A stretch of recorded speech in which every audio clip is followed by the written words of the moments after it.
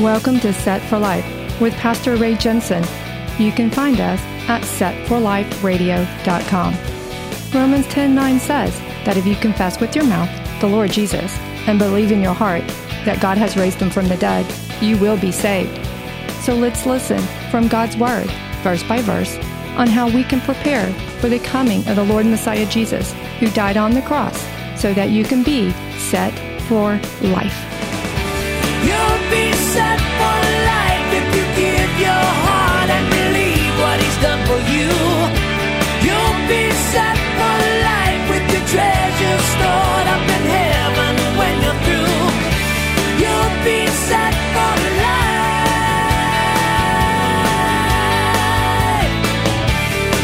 There's people that are defeated around you. Maybe you are. We need to remember that's not the time to kick somebody while they're down. Maybe they're a little lazy. Maybe they're doubting, all these things. And instead of, you shouldn't be like that. If you just had Jesus, you wouldn't be acting like that. Okay, that's really going to do them a lot of good. You just sent up their force fields. You're never getting in now. The time, in a sense, in a situation like this, it's time to have compassionate. Don't kick them while they're down, because you will some point be down yourself. There's going to be a time when you're in doubt. There's going to be a time when you're hurting. And you're going to want somebody with compassion to come and build you up. The Bible says to restore someone in a spirit of gentleness because they're injured. Don't injure them even more. Give them the opportunity with gentleness, encouragement. Give them the opportunity to want to climb up again. And I think this is exactly what Joshua did with the Israelites here before asking them the question. How long are you going to wait to go take your portions? He waited to get them built up first before he asked that question. I think it's very orderly things to do. And we need to try to remember this order of operation that Joshua was doing, because you have a helping effect and influence on people who are hurt. And it's not for you to go stick them in the side. Hey, get up, stop doing that. Be compassionate.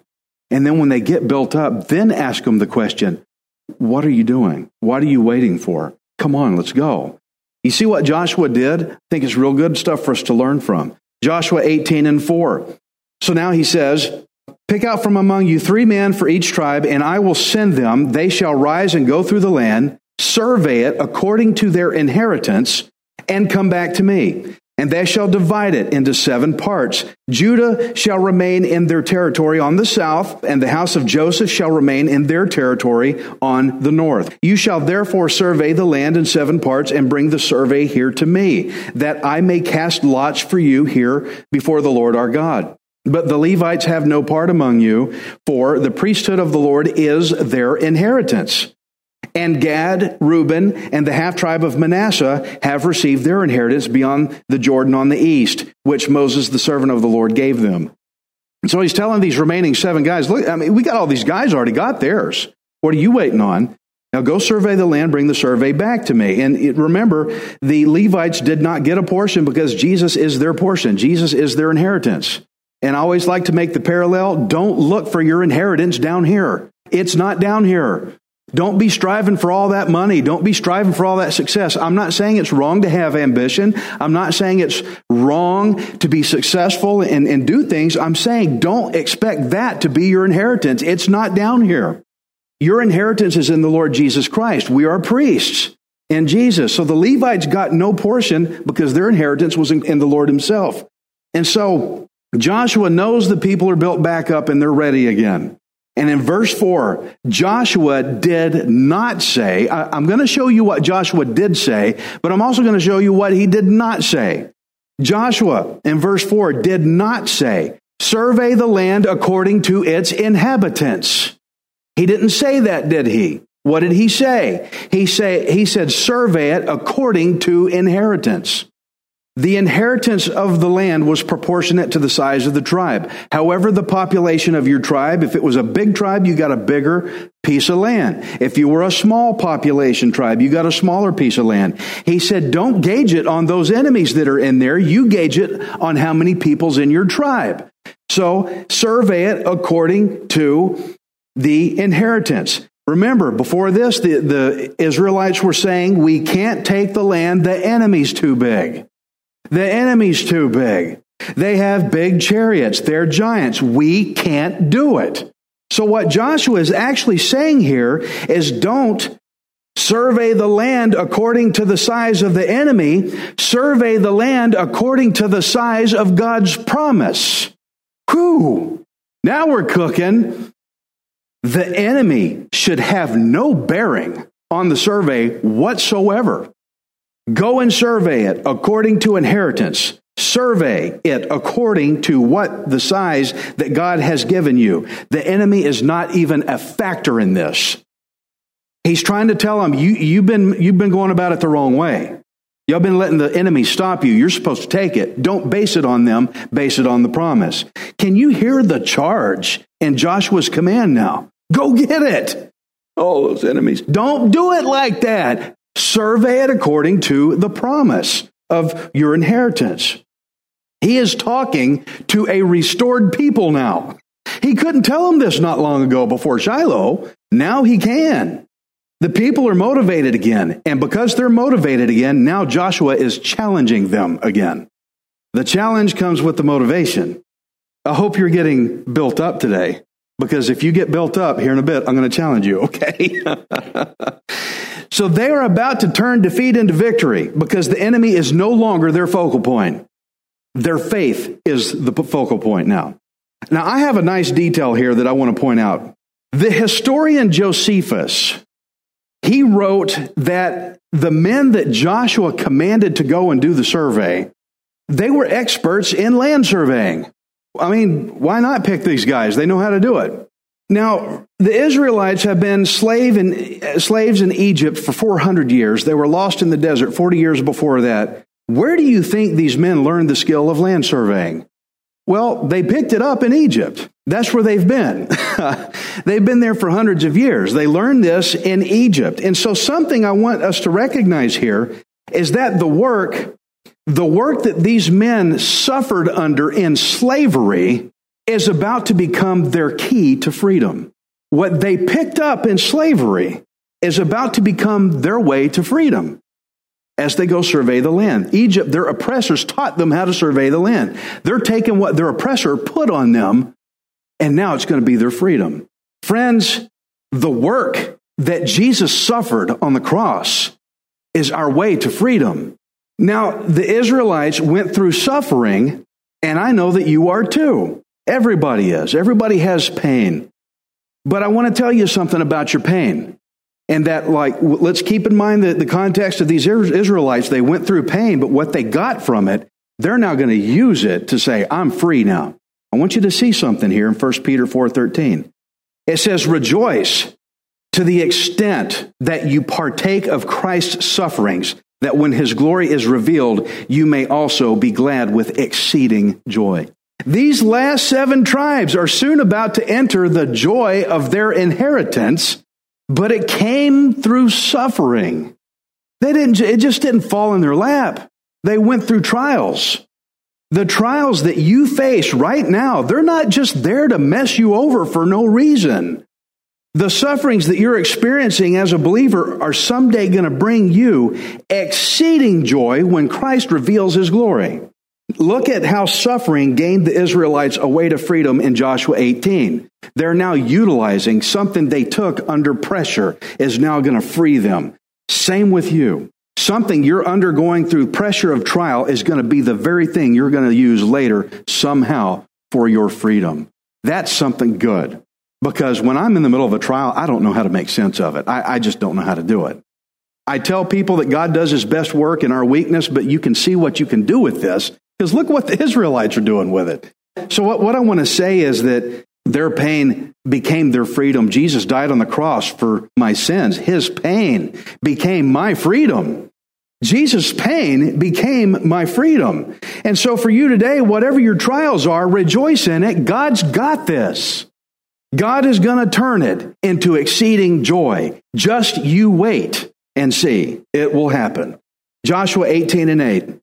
Then the men arose to go away, and Joshua charged those who went to survey the land, saying, go, walk through the land, survey it, and come back to me, that I may cast lots for you here before for you hear before the Lord in Shiloh. So the men went, passed through the land, and wrote the survey in a book in 7 parts by cities. And they came to Joshua at the camp in Shiloh. Then Joshua cast lots for them in Shiloh before the Lord. And there Joshua divided the land to the children of Israel according to their divisions. The last few chapters we've been going through, all the complaining we've been seeing. Okay, here's your portion. Oh, we're not kicking them out. Here's your portion. Well, we can't kick the Canaanites out, or we won't kick the Canaanites out, or we would not kick the Jebusites out. And it became a thorn in their side, which oppressed them later, because they didn't deal with the enemy when God told them to take care of it. And there was complaining, and there was whining. Oh, we can't do it. They got chariots. Do you see any complaining now? I don't see none. They're going and doing it. No record of moaning. Joshua commanded, and verse 8 says, then the men arose to go away. All right, guys, let's go. Come on. I love it. Joshua said, do it. Let's go do it. Now we're firing on all cylinders here. Things are now clicking. Now, we don't know how long it took them to survey the land out, but they got it done, and they brought the survey back, however long it took to do it. And they weren't scared of the people that were in there. They weren't scared of the big chariots they had and the size they were. The enemy's no longer a factor. Now it's the promise they're working on. How good is that? Man, can't we do that? Sure we can. These remaining 7 tribes, they're tired. They're tired. They've been wandering for decades in the desert. Before that, their ancestry had been enslaved for 400 years. They want their home. I want my home. I'm tired. How exciting it must have been for these people to see the men face the task and get up and go get the work done. Look, there they go. They're going to go survey it. Not long now. I'm ready to go home. And you know, when I think about it, I can relate to this part of the story because I want my home. I want to go home. But it doesn't do any good for us to just sit here and neglect the work. We should be doing the work of the kingdom. Yes, I want to go home. But what good does it do to just sit here and not move forward? Jesus took care of all the work on the cross, and that's why he shares work with us, but I want to go home. I'm ready. I want to get there. And to get there, I need to be doing some service along the way because he commanded me to do it. We need those who will get up and take on the task of doing the work that God has called us to do. Stop letting the doubt and the size of the enemy block you from your walk. Let's get up and do the job. Let's get up and do the work. It's like the missionary, Theo, that we support in El Salvador. He said it's encouraging for him to see us in our work over here. Well, I'm encouraged seeing him over in El Salvador. It's encouraging for me to see him. He said it's encouraging to see us. Is it going to be encouraging to him if we just sit down and go, well, I can't do it? It's encouraging for everybody when everybody's up doing what they can do with what God has gifted you to do. And so the men got up and they went to do it. I'm sure there's a lot of people got real excited. All right, we're about to go home. You know, we're about to go home too. So let's just stay busy until Christ comes and takes us, right? Joshua 18:11, the land of Benjamin. Now the lot of the tribe of the children of Benjamin came up according to their families, and the territory of their lot came out between the children of Judah and the children of Joseph. Their border on the north side began at the Jordan, and the border went up to the side of Jericho on the north, and went up through the mountains westward. It ended at the wilderness of Beth-aven. The border went over from there towards Luz, to the side of Luz, which is Bethel, southward, and the border descended to Ataroth-Adar, near the hill that lies on the south side of lower Beth Horon. Then the border extended around the west side to the south from the hill that lies before Heth-horon southward. And it ended at Kirjath Baal, which is Kirjath Jearim, a city of the children of Judah. This was the west side. The south side began at the end of Kirjath Jearim, and the border extended on the west and went out to the spring of the waters of Nephtoah. Then the border came down to the end of the mountain that lies before the valley of the son of Hinnom, to the side of the Jebusite city on the south, and descended to En-Rogel.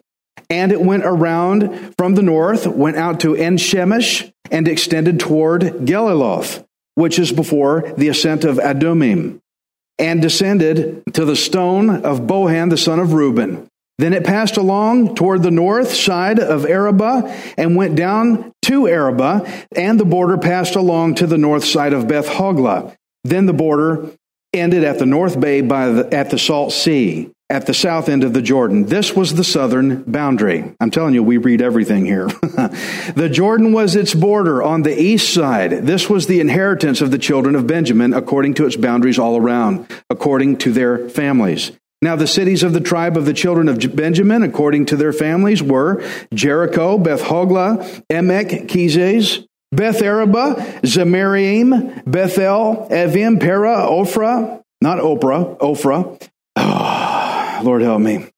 Shephar, Hammoni, Ophni, and Gaba, 12 cities with their villages. Gibeon, Ramah, Beeroth, Mizpah, Shephirah, Moza, Rekem, Irpeel, Terala, Zelah, Eleph, Jebus, which is Jerusalem, Gibeath and Kirjath, 14 cities with their villages. This was the inheritance of the children of Benjamin according to their families. So here's this, you see the tribe of Benjamin. They got the section of land between Judah and Joseph's children. And this area contains a lot of historical locations that's going to play out in biblical history later, especially Jerusalem. Joshua threw lots before the Lord. And as he says, I want to throw lots before the Lord for you. And it's kind of a foreign thing for some of us. Proverbs 16:33 says, the lot is cast into the lap, but its every decision is from the Lord. Those of you who like to gamble, beware of this, okay? It's not going to work out well for you.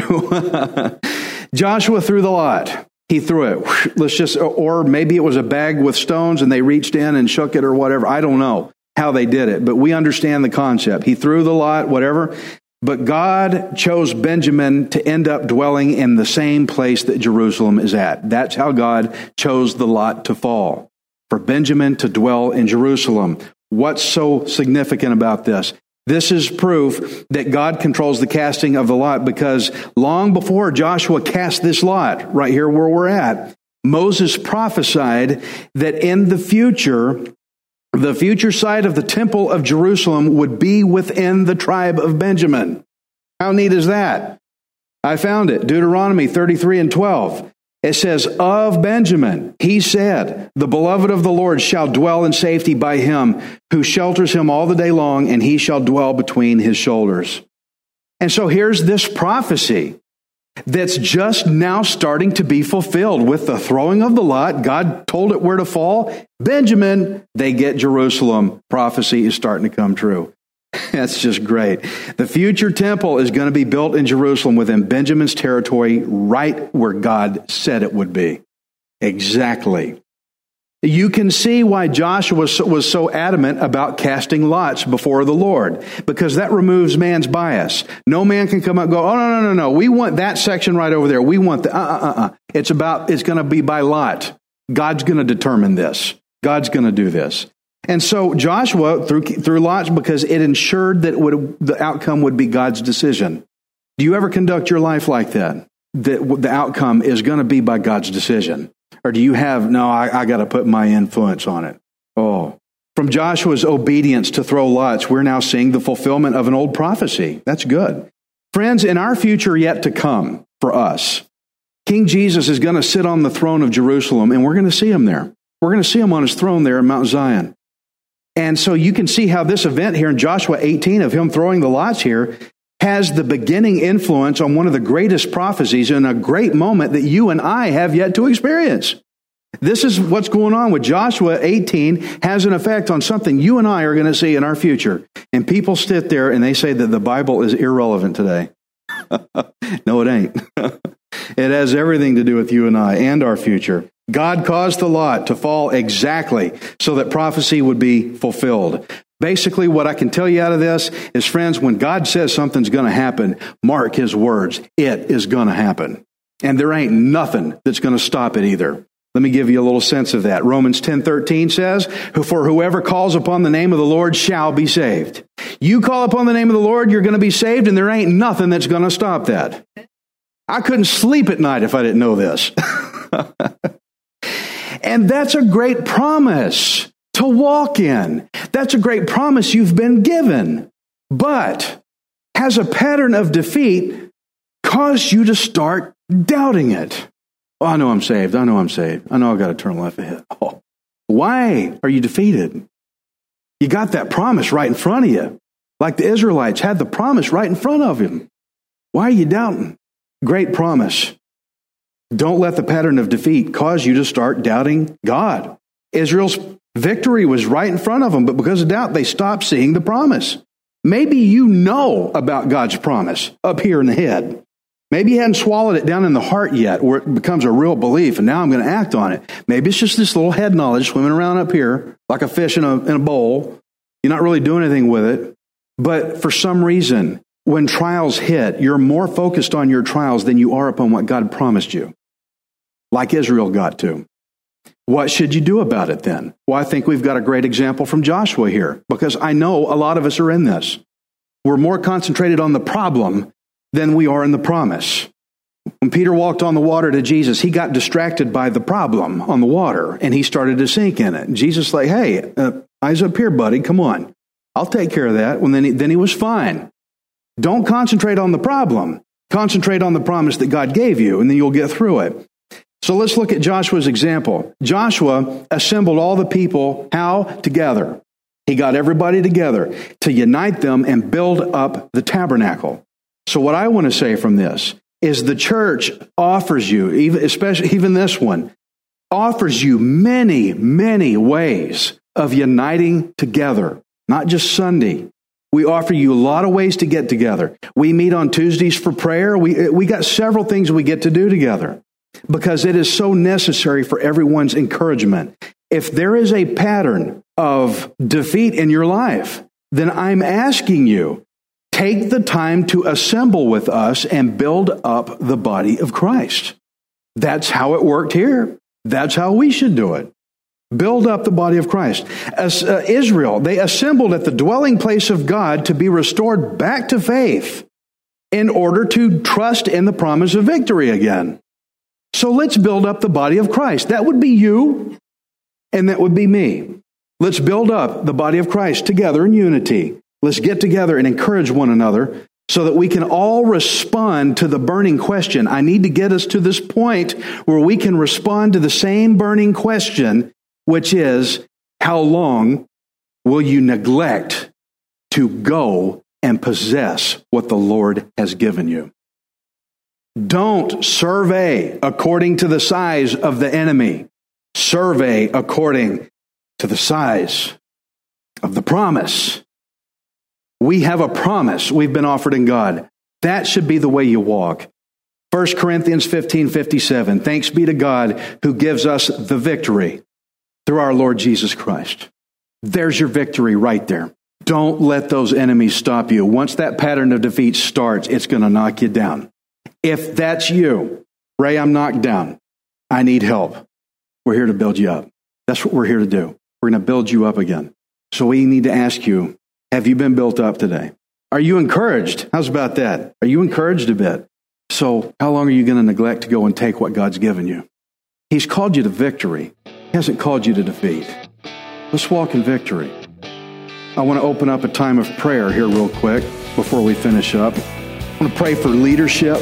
If you need prayer for leadership, if you need prayer for guidance, if you need prayer for courage, now's the time.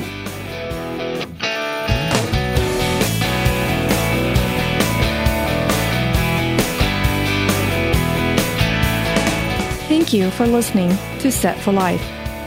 We hope you can join us next time, unless Jesus returns for us first. Set for Life is the radio ministry of Pastor Ray Jensen. We invite you to subscribe to our podcast at setforliferadio.com. Hi, this is Ray Jensen. Thank you for giving me the opportunity to encourage you in God's Word. If the Bible doesn't excite you, then you're not reading it. I want you to remember that you are not worthless. You are priceless. Messiah Jesus died on the cross to redeem you so that you can be set for life. You'll be set for